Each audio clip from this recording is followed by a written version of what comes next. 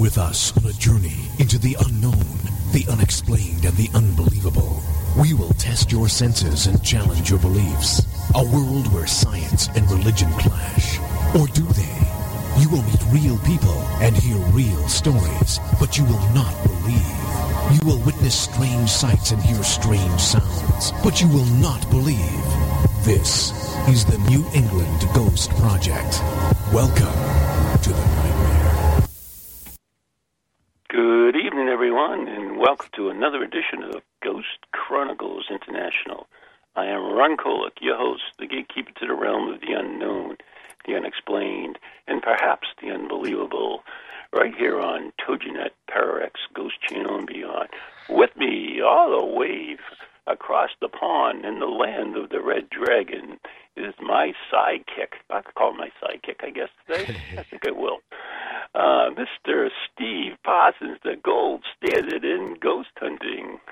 That's the fella. Hey, listen, I've just realised a week tonight, I won't be across the pond. I will literally be crossing the pond on our way to Spirit Quest. Yeah, it's a week tonight. I so will I'll have be to somewhere... wave to you then. Yeah, I will be somewhere mid-Atlantic, probably going over your house in a couple of hours, in a week's time, obviously. There you go. So there you go. And we're all set. And we're really looking forward to it because it's a big Harry Price event, isn't it? It amongst is. Other things. And amongst other speaking things. of Harry Price, you actually have something to announce, right? Do I?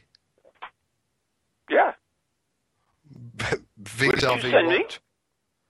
What did you send me? Oh, well, yeah. If everybody who's coming to the Harry Price investigation at the I can't remember the name of the location, the Manse in Concord, Massachusetts.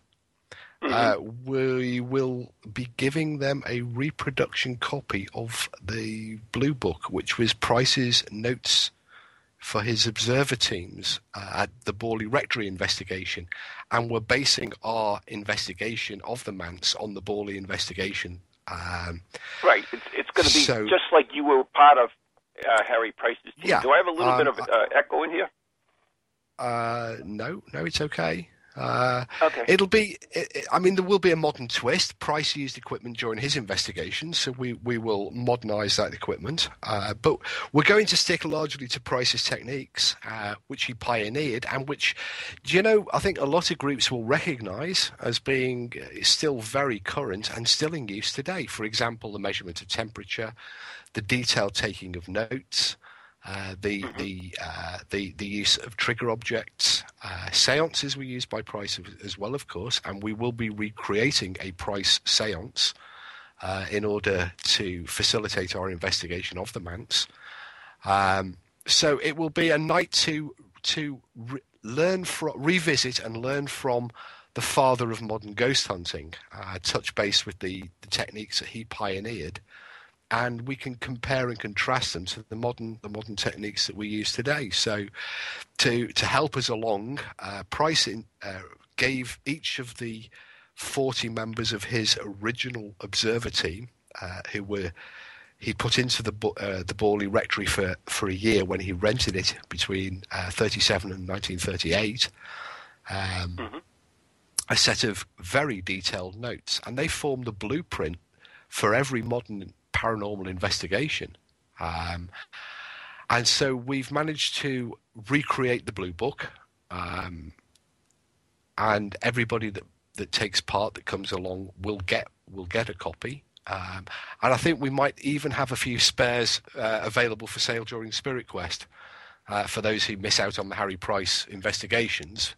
There should still be a few copies of the Blue Book available, I hope. Really? I hope so. If you read my message properly. I actually have to ask you a question because you were talking a little bit about temperature and so forth. Yeah. And you use thermal imaging cameras. I know you spent 1,500 hours or something at the shipyard there, and and you've done, countless other investigations. So what type of thermal imaging cameras do you use? Well, over the years we've used several types, and just to blow our trumpet a little bit, which is something uncharacteristic of Parascience, we were actually the first UK group to use and to own thermal imaging cameras, way before they appeared on television. And subsequent to their appearance on television, all our models were FLIR, the sort of industry standard handheld units that had the facility to plug in a video recorder or take still photography. And we still have 3 within the group now. We still have 3 FLIR video cameras within the group now that we use. We use them in a slightly different way. We don't use them as ghost hunting tools, and we never have done. For instance, one of the reasons for us getting them was for their primary function, i.e. to record temperature. And because it was a very new piece of equipment for us, and in terms of its use in the context of paranormal investigation, we had to learn how to use them properly, and so we invested in the manufacturer's training course to allow us to properly understand the information that we were getting from the cameras. And what we use them for is for grabbing a baseline. We want to know, for example, the temperature within a room, and any hot spots caused by pipe work or faulty wiring, central heating, drafts, air ingress, any of those sort of phenomena, and we can track that. So you don't use it on the investigation itself? Oh, yes, we do use it on the investigation itself, but in a slightly different context. We use it for regularly because in the good old days, when we wanted to take the gain temperature data from a location room, it would require a gridding process where we'd have to divide the room into meter square boxes and then take the temperature of each meter square box and then average them all together and work out the sort of average ambient temperature. But the thermal imaging camera allows us to do that now nearly instantaneously, because the camera comes with a very high level of software which allows us to measure temperature gradients and temperature differences and all manner of other interesting temperature information, literally at the press of a button to grab the data. But in terms of the investigation, we don't look for ghosts with the thermal camera. We use it for environmental measuring, but it also has a secondary use which we found it to be rather good at, and that's fraud detection. And as we will be demonstrating whilst I'm over there, we'll show you some of the captures that we've managed to get with the with the thermal camera of people, should we say, giving the spirits a helping hand, helping the investigation along a little bit, not playing really an entirely straight game, because the thermal camera, it does have, when used properly and effectively, it is way much more use than I think many investigators seem to believe, because I think many people just seem to point it around them and hope that they will see some shadowy, cold or warm apparition or blob and then declare it to be paranormal. But it's an incredibly useful and versatile tool, and certainly one that paranormal groups can gain a great deal from. But it's not a how does it vary? How does it vary from the IR camera, for instance? I mean, I assume you use IR cameras in your investigating. Yeah, yes, we do. Although we do tend to prefer to leave the lights on because we work much better, and of course our cameras work much better in visible light. And of course, if we're there to test the idea that somebody saw a ghost, saw an apparition, had an experience, a visual experience in the case of a camera, they don't see an infrared. They see within the visible light spectrum. So if we're not, we need to... Well, we don't know what they see and what they don't see. Well, we know that the human eye sees in the visible light spectrum. So if they saw something, it's Right. going to be within that range. Therefore, there's not much point in us. You mean the witness, not the spirit? I thought you were telling me the spirit could see. No, the witness okay. sees a ghost, so therefore the witness saw Right. it within the visible light spectrum. Right. So that's where we need to be looking, because we need to be verifying what their experience was, not looking somewhere else. It's rather like, the witness got run over by a blue car, so we're all out looking for red cars. But the thermal imaging is effectively not that dissimilar to an IR camera, because an infrared camera, the night vision cameras that we're all used to, see the world in terms of reflected or emitted infrared light, lower wavelength infrared light. Now, a thermal camera sees the world in terms of higher energy infrared, so non-visible infrared emitted or reflected energy. So it's in effect a super night vision camera, because every object gives off heat, and heat is effectively infrared energy, infrared radiation. The camera senses that, can detect that radiation. Instead of projecting it as a plain temperature readout, it projects the image from each of the sensors, the pixel sensors, and compiles them into a visual representation, a photograph, a video. So it's a video of the world as seen by a pure infrared camera.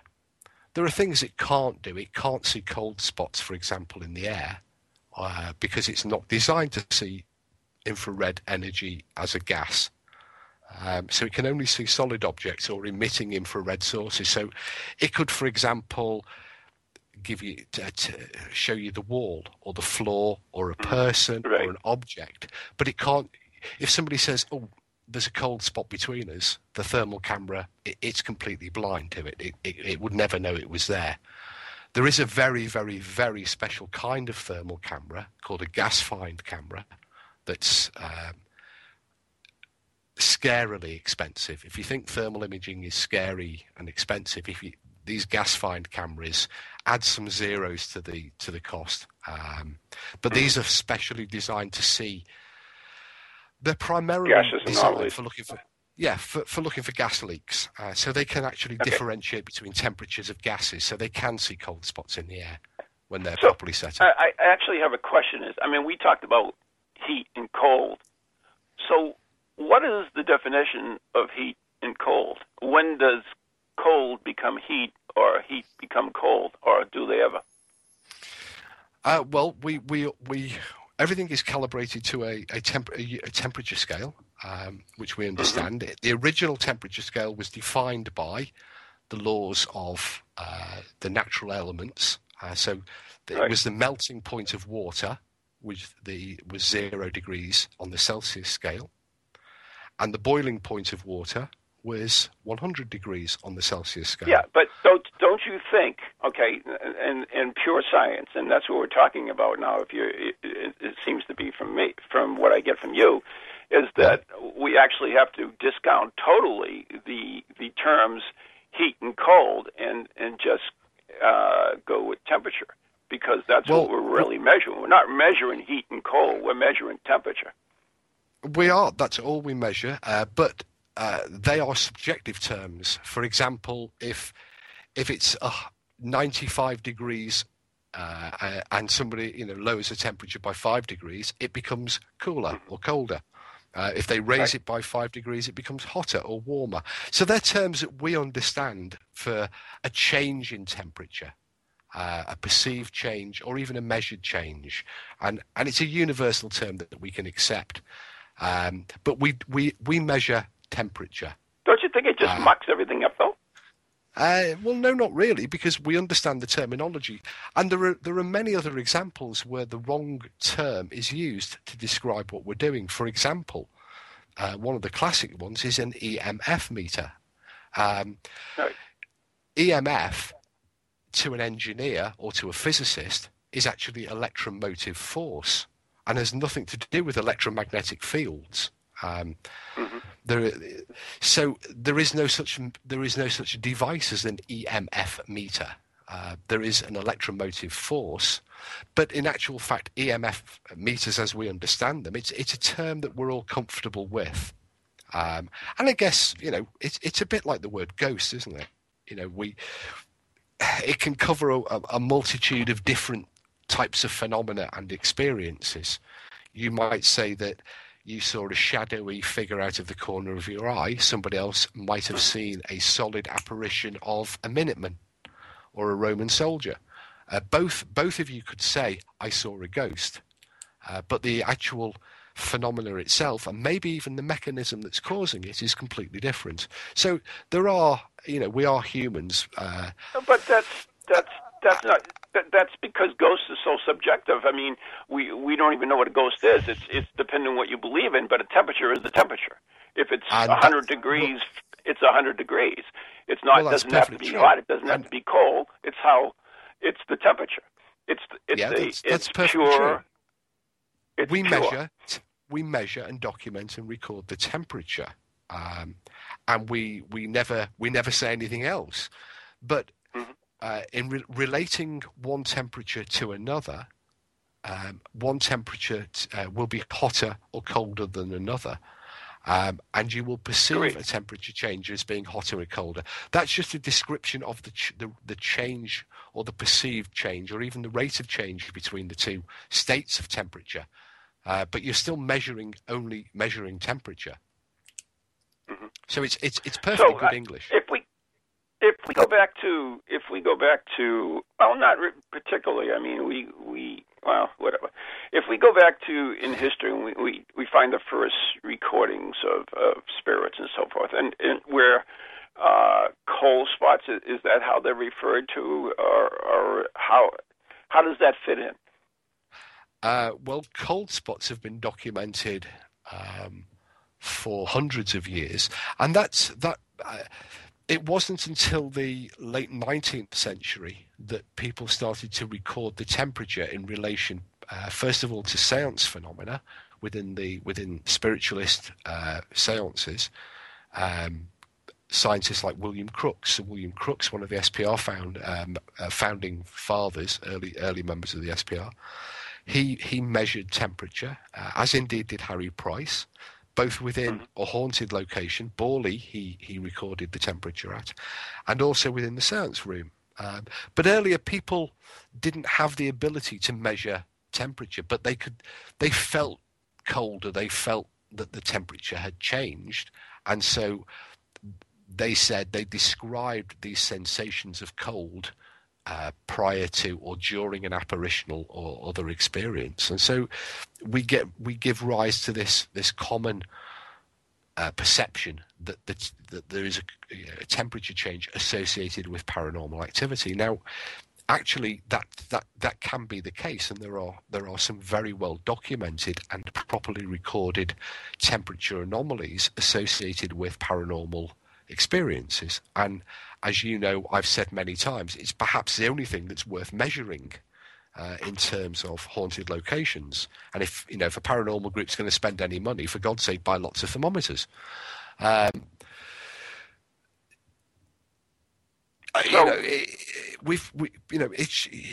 cold spot is just it's become, because that was the only method that they could use to describe it. So let's go back. I mean, we're going to do the Harry Price Ghost Hunt on Sunday the 29th at the Old Manson Concord, and we're going to use Harry Price's methods. So how did Harry and his team measure temperature at that time period? I mean, they didn't have thermal cameras. I mean, they didn't have thermal thermometers. They didn't have... They did. Well, hang on a minute. Let's slow you down a bit. Remember that the 1930s was, it was an era of some quite sort of interesting technology, and it wasn't that long ago. Harry Price had infrared cameras. Harry Price also had infrared cine cameras, so effectively infrared video that he could use if he wanted to. His thermometers, which is what we're talking about specifically now, he used a transmitting thermometer, which could It had a remote sensor, and it could transmit the data via a cable to the base room. And he was able to monitor the temperature in one part of the building, or any part of the building he chose, from the base room. Now, the recordings were made on paper charts, but nonetheless, it was a transmitting thermograph, a transmitting thermometer that was recording, or was used to record the temperature at Borley. So these modern data loggers are only the modern equivalent, updated and 21st century-ized devices, exactly the same as if Price had been around today. Price would have been using data loggers to measure the temperature, because he used the 1930s equivalent. It was recording the temperature onto a paper chart from a display readout, an analog display readout, and it could be done remotely in the base room to any part of the site that Price chose to put the sensors. He wasn't behind the times. We as I said to you at the start of the show, people will recognise many of the things that we're going to be doing at the Manse as being very modern techniques, because Price was the creator of many of these modern techniques. He said to his observer teams, if you have a camera, bring it. He also gave them techniques on how to use the cameras properly. He had access to transmitting thermometers. He had access to infrared still and movie film. He had access to quite a lot of the technology that we would recognise today as being useful for ghost hunting. Really? See, Absolutely. I did not know that. I expected him still being the kind of Dark Age type thing, where he's working with very low tech equipment. I mean, I be honest with you, when I started out, we didn't have a lot of equipment. We had to adapt everything. I mean, we took things as far as EMF meters. We couldn't afford tri-field meters, so we took the old cell sensor and started off with that. We took, baby monitors and used those, and other low cost IR stuff. And I mean, that's the way we started. And you know what? The results weren't that bad with that stuff. No, and they won't be. They'll be very good results. And you're doing what Price did. Price was an engineer and an inventor. And he would see a need for a piece of equipment, and he would either develop it himself, and he did in many cases, devices which we'll talk about during while I'm over there, devices like the telekinetoscope and other devices he used within the seance room and haunted houses. But he also adapted equipment. For example, he didn't have radios, but he had field telephones, or he had the ability to install field telephones. Really? So that different parts of the observer team could communicate with each other. Now, we use walkie-talkie radios. So what we started off using baby monitors. We started off using these greenhouse thermometers that would transmit the temperature from the sensor in the greenhouse back to the comfort of your dining room, and realized that they would allow us to read the temperature in a remote part of a location. And it's exactly what every ghost hunting group's done. We use these trail cams, these nature cams. We still do. As a way of protecting an object or locking down a location to make sure that nobody inadvertently walks into it or moves something. Because with beam barriers, the alarm goes off and you know something's happened. But with the trail cams, you get a record of what's happened. Right. So Visual and audio. That's right. So it's adapt the available technology as much as I think that's actually better, because in the case of a trail cam, you're using it to observe an area and record what takes place there, which is what it's designed to do. Now, where it goes a bit wrong is when you take something like an EMF meter and turn it into a ghost communication device and start asking the spirit to flash lights, because that's not what it was designed to do. And some of the more bizarre pieces of equipment but you can't sit there and tell me that a spirit couldn't do that, though, because we don't know. Do we? I think that's a clutching at straws response. Do we? Do we know for sure that a spirit cannot manipulate an EMF meter or a K2 meter, your favorite? We do not know that, do we? There's absolutely no proof. Absolutely, we do not know 100% certainty. However, by proper experimentation, devising proper experiments, then it will be possible to find out. And in fact, one such experiment that tests the idea of can spirits communicate using electronic equipment is currently being run by me and will be published probably next year to test this very idea, because that's what you have to do. You've posed a very interesting question. The K2 meter poses a very interesting challenge. It might be that spirits are flashing the lights in response to questions.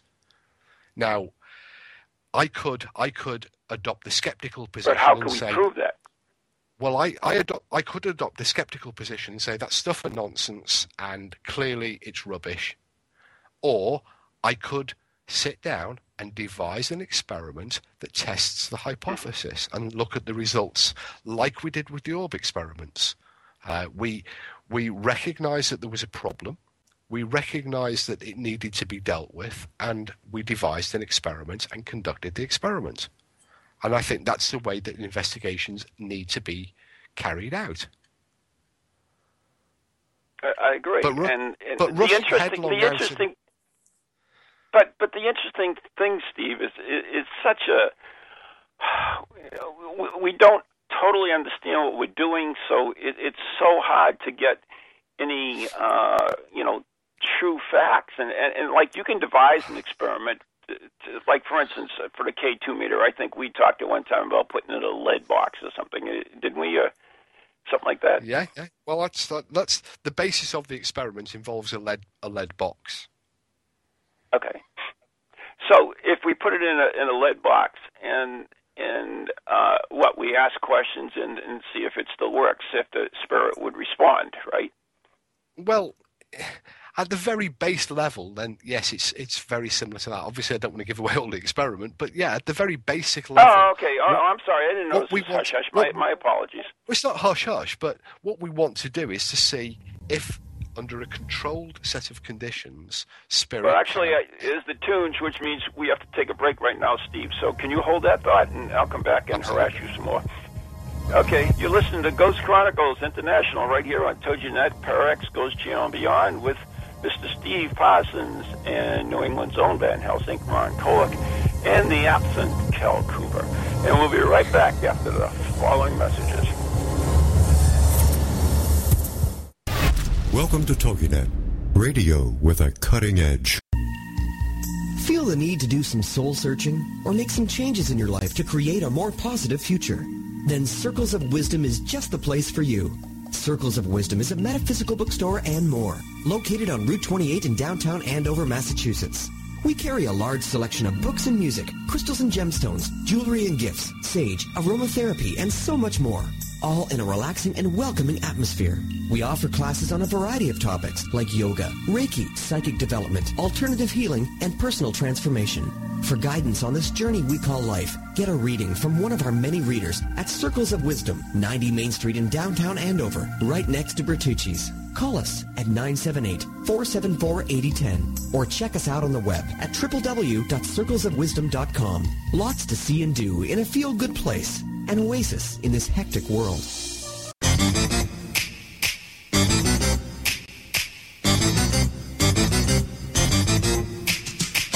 They're creepy and they're kooky, mysterious and spooky. They all talk gobbledygooky, the Pararex family. The shows are paranormal, not stuffy but informal. The topics are abnormal, the Pararex family. They're strange, deranged, unrestrained. So grab your favorite brew, it's time to rendezvous as we give awards to the Pararex family. Take 6,427. All right. Hi, I'm Ron Kolek, author and lead investigator of the New England Ghost Project, New England's own Van Helsing. And I'm Ann Kerrigan, the blonde bombshell, and I'm the lead investigator of East Bridgewater's Most Haunted. And we'd like to invite you to tune in Ghost Chronicles, The Next Generation, every Wednesday night at 7 p.m. Eastern Standard Time on www.toginet.com. So Leanne, what are they going to hear on this stupid show? What are they going to hear? They are going to hear things that they can't believe are happening. Like Beyond Bizarre. And cemetery tripping. Oh, that's your deal, right? Absolutely. Yeah, one of these days you're going to get so scared of one of these cemetery tripping things that I'll have to get a new co-host. I am brave beyond belief. Yeah, we'll see. Scares me. So anyways, if you're bored and you got nothing to do on Wednesday night, tune in to Ghost Chronicles Next Generation with Ann and Ron. See you then.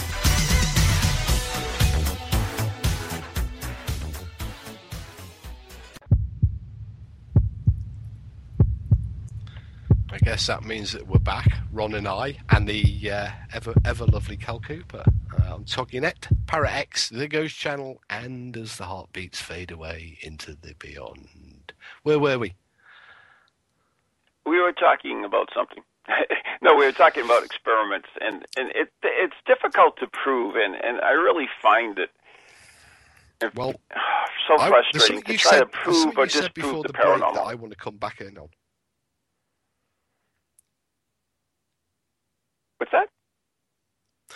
Before the break, you said that, something that I think I'd like to come back on, and that's this idea of you might want to refresh me, but it was something along the idea is we don't know what we're measuring, we don't know how to measure it, we don't know what we're looking for. Right. Well, we were looking at the K2 meter and as a spirit communication device, and you were devising a test to prove or disprove that it either works or it doesn't work. And I submit that you cannot do a test to prove or disprove that it could not be used as a spirit communication device. Well, I submit that the balance of probabilities, any test result or any scientific experiment is based on reproducibility. Now, we don't just do the experiment once, you do it over and over, and you do it in a way that others can take it away and they can also reproduce the experiment. Right. And when you get a breadth of identical results, then you are clearly dealing with the same thing, the same answer. Now, in terms of measuring stuff within a haunted location, and there's an old argument that's often thrown up at ghost investigators or skeptical ghost investigators, and that is you can't be an expert in the paranormal. Therefore, anything that you say, or I can go off and measure anything because your expertise counts for nothing because you can't be an expert in the paranormal. But I would argue and counter that with, well, I don't measure the paranormal. I've never ever set out to measure and document, measure and record the paranormal, because no piece of equipment exists for the purposes of measuring or recording the paranormal.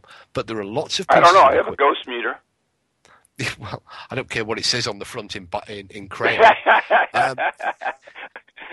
There is no piece of equipment yet designed that can measure ghosts or the paranormal. But what we do, and what we've always done, is we've measured the normal.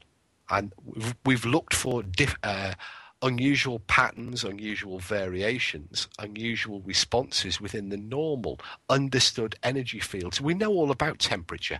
We understand temperature very, very well.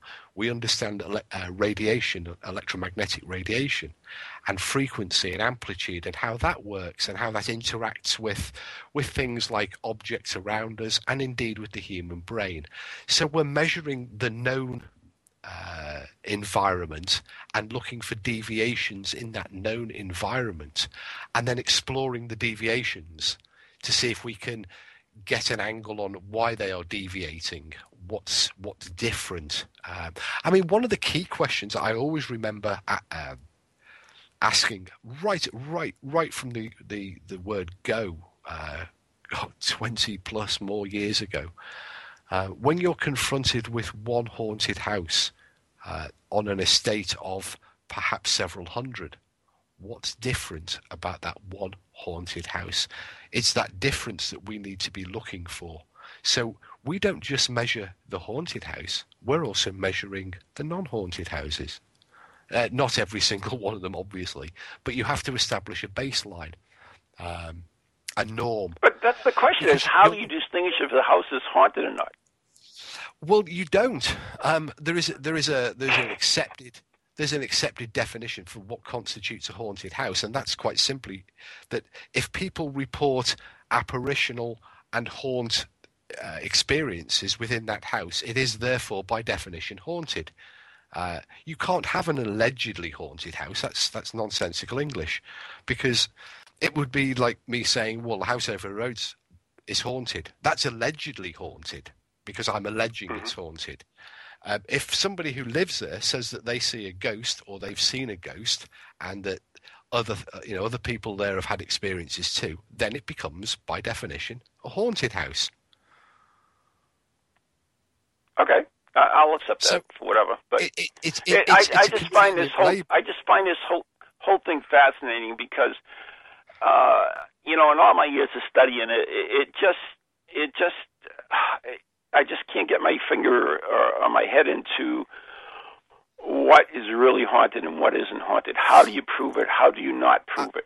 A house is haunted. It's so subject. It's so subject to the person who witnesses it, because is a haunted house still haunted if no one's there? If there's no people interacting with, is it still haunted? We can't even say that. Well, yes, we can, because there is evidence from. No, there isn't. There is evidence from CCTV cameras that suggests that unusual haunt-like phenomena, objects moving, doors opening and closing, and inexplicable sounds, and indeed unusual temperature changes take place regardless of whether there is a human observer. But what we're all there is a human observer if you have a camera or a remote. Well, there isn't, is there, if they're not there and it's recording remotely? But what we are basically there to do is we are documenting a human experience. A person says, I saw a ghost. I heard a sound. I saw an object move. Right. And that's what we're there to explore. And one of the problems is that it's a bit like the conundrum of ufology. They only get called in after the flying saucer has flown away and has gone back to the planet it came from, or wherever it's. We are always chasing the human experience. We are there after the person has seen the ghost. Occasionally, if we're fortunate, we arrange our investigation techniques so that we can try and be there to coincide with the next appearance of whatever phenomena it was, be that a normal or an anomalous phenomena.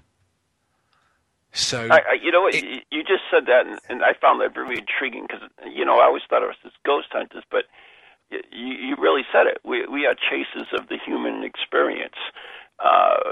It's that leads us to wherever we go. It's entirely correct. Without that, we have nothing really. Unless somebody said, 3,000, 4,000, 5,000 years ago, I just saw, Uncle Caveman, but he's dead, and somebody else said, no, you didn't, and somebody took it upon themselves to go and have a look at the back of the cave to see if there was anybody there. They're the first ghost hunters, and we are, as you say, exploring a human experience. Somebody has to have that experience for us to want to explore it. Right, and this not only applies to the ghosts, but it also applies to other things, for instance, like cryptozoology, and a thing that we'll be doing together on the 27th, which is a monster, ghosts, and mystery cruise. And the segue for that is we have a new Beyond Bizarre, and I'd like to play it at this point. If we can, Casey, can you play it?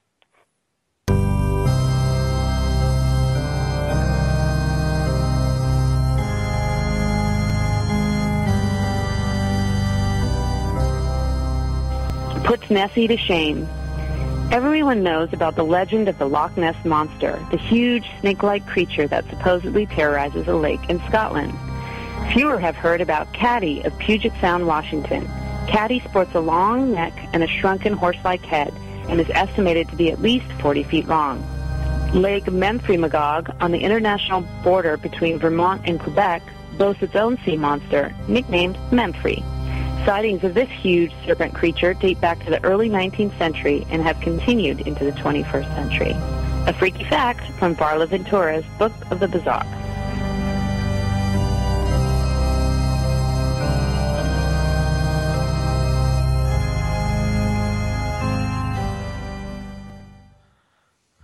So you see, Steve, you do not have all the monsters. We have our own.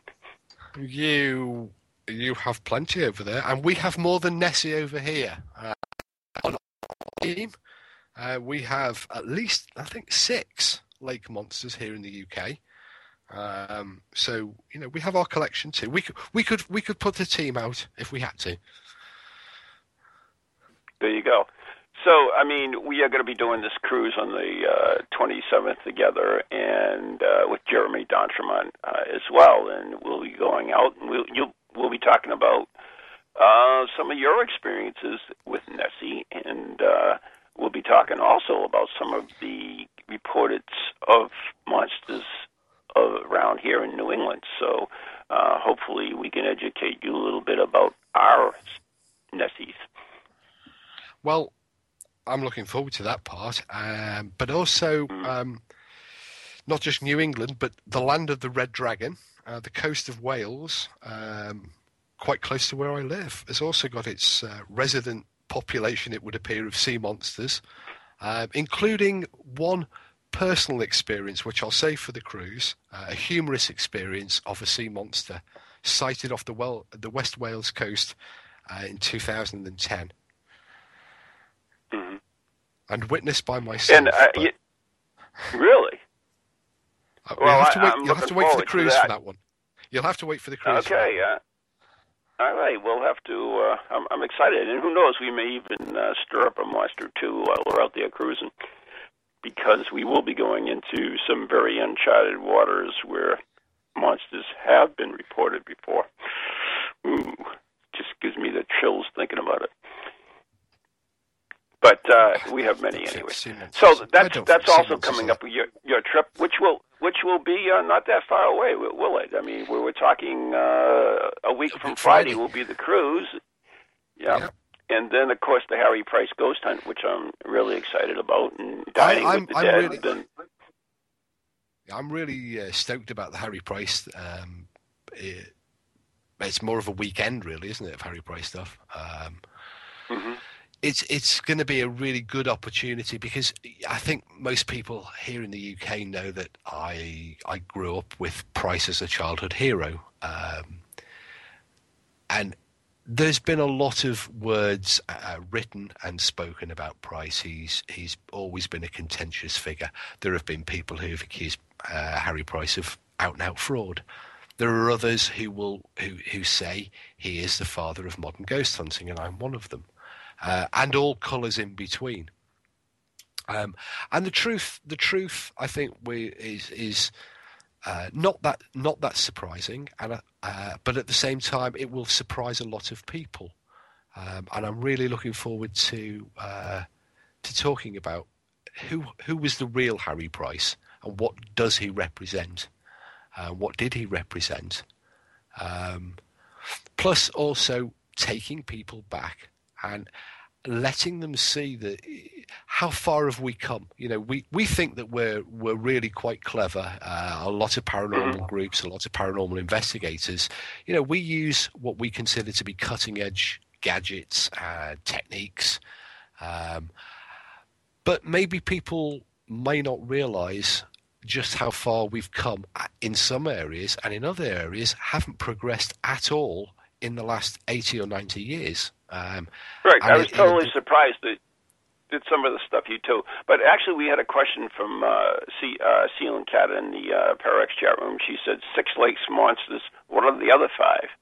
So you got Nessie. Who else is running around there in UK? We have a lake monster in the Lake of Bala called Teggy, because in Welsh Bala Lake is Tegid, Llyn Tegid.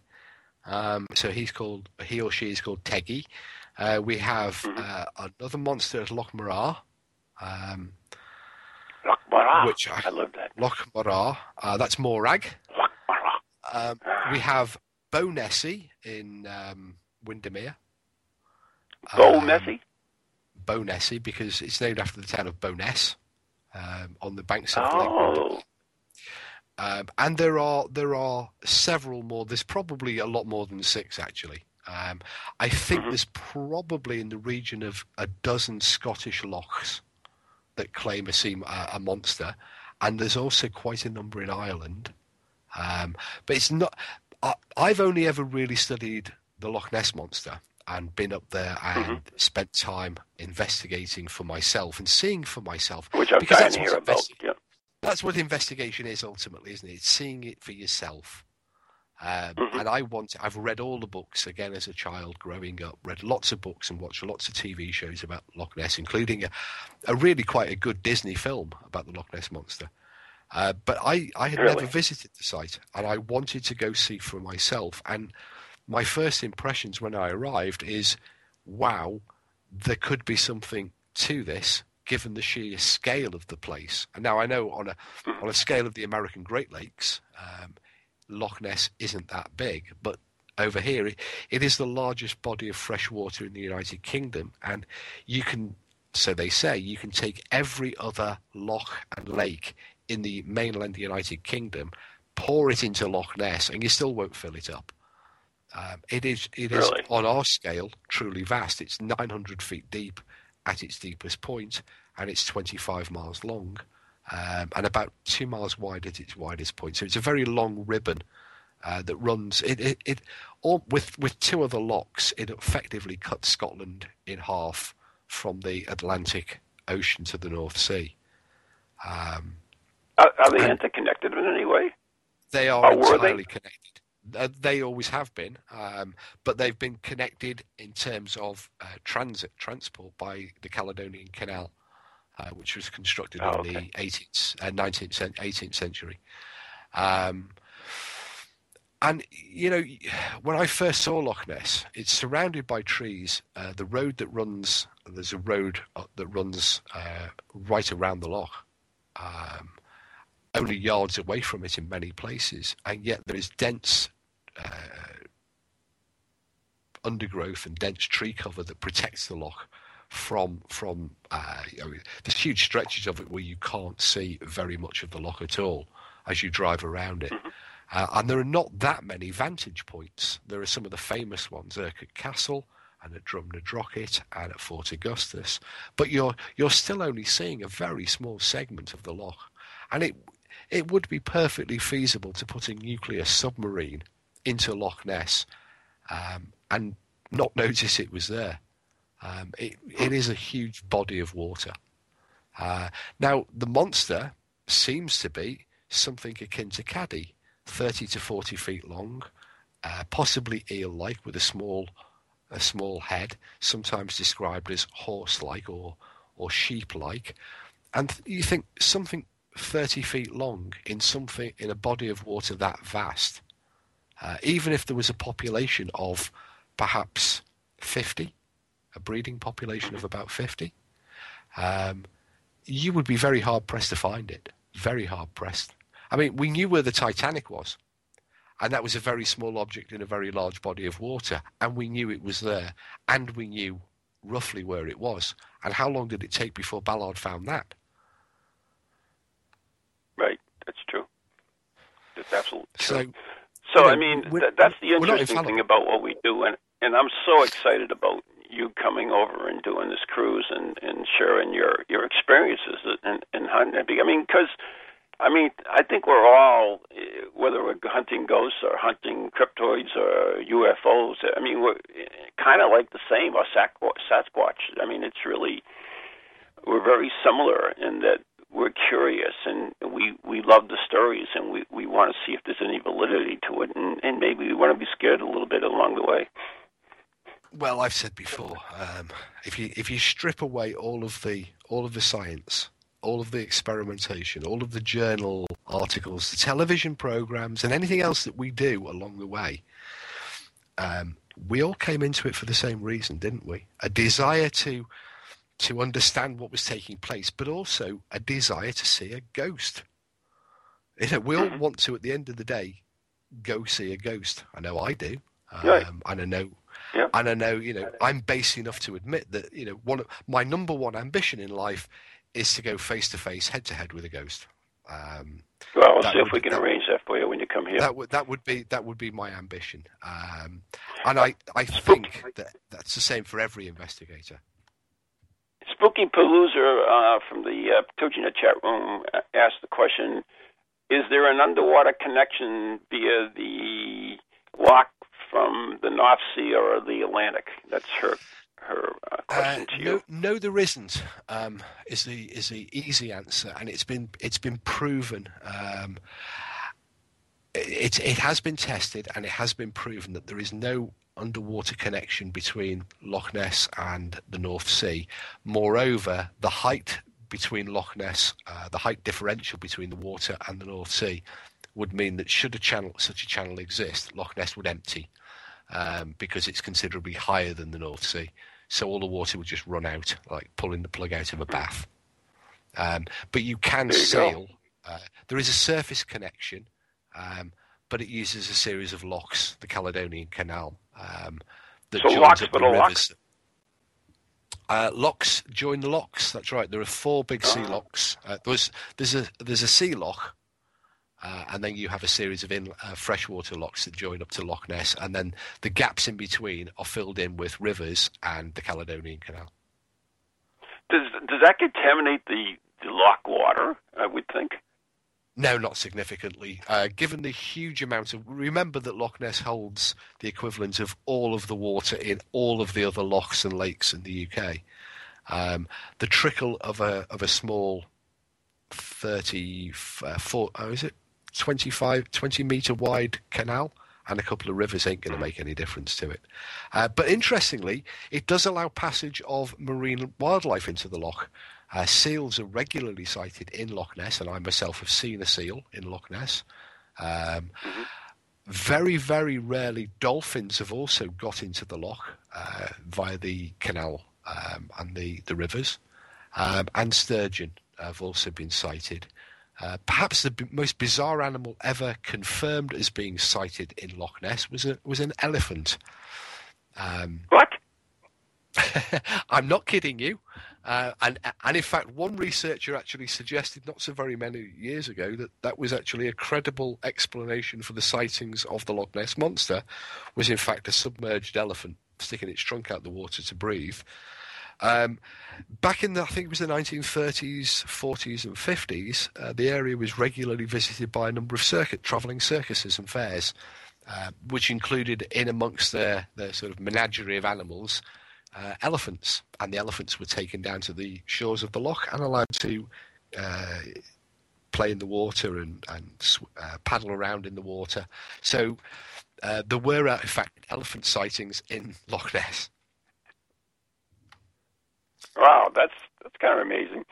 So, I mean, you mentioned about species going into the loch. So, is that one of the credible theories that if they can come in, then maybe the Loch Nessie, for instance, could go into the ocean, and maybe it comes back like a salmon to spawn or so forth? I mean, do we know that? We don't know anything. The Loch Ness Monster is a bit like ghosts. I mean, is it possible? I don't know. I don't have my area of expertise lies outside that. My interest in the Loch Ness Monster is purely at an amateur level, but I've spoken to many of the leading researchers during my visits up there, and the most common bit, if we exclude the skeptical explanation of which is that it's a marine mammal, i.e. People misseeing a dolphin or a seal or a sturgeon or an upturned boat or a seismic wave or some other normal phenomena. If there is to be a large unknown species of animal, the loch does have a phenomenal population of eels. They're only 3 or 4 feet long at their maximum, But there are eel species like the conger eel and the moray eel, which are much, much bigger. And a lot of people do subscribe to the idea, and I'm inclined toward it, that what you're dealing with is a very large species of eel. They do exist in other parts of the world, and what you might be dealing with is, simply that. The block does sustain and is capable of sustaining exactly that type of creature, and it could, there is an abundant food source. I hate to say this, Steve, but that was just the doorbell, which means the pizza from the dead is here. The pizza from the dead. You heard it, actually. That's good. Yeah, so we actually have to wrap it up. What's that? I said, well, it makes a good source of food for eels too, pizzas. Yes, it does. Yes, it does. Anyways, you'll be here in about 10 days. You'll get to meet Ann, my co-host from Next Generation, and Laura, my co-host from Morning Edition. So it'll be like... I like Ann's brave comment. Nothing scares me. I'm brave beyond belief. Well, we'll find out. There you go. She hasn't met you. Is that what you're saying? No. Let's wait and see. Let's see how much we can scare her. Team UK. There you go. There you go. So anyways, do you have anything coming up yourself up there in the UK before you come over here? No, the next big thing for me is obviously the American trip, followed by another Harry Price. We're so excited by the Harry Price idea that we're actually going to do it in the UK in November. Late November. Excellent! Congratulations. Doing the same Harry Price style investigation here in the UK because people have been asking about it. Right. But between now and I've been invited, I assume. Oh yeah, absolutely. Wouldn't do it without you. But between now and then, finishing PowerPoint presentations and making sure that all my jabs and inoculations are up to date. So there you go. So anyways, I know we have a lot of things on, and Spur, of course, I'm absolutely ecstatic to see. I mean, Jane Darby's coming with her crystal skulls, which are interesting, let's put it that. And you're going to be doing the psychometry workshop with me there as well. There'll be a Ouija board workshop with Jason Robertile and Harry Price Heather, Oh yeah, there's going to be a lot of cool stuff going on, and I'm really excited about it, and it won't be long. So anyways, Steve, thanks a lot, and everyone, thanks for listening, and tune in next week, and we'll be there. Good night, God bless.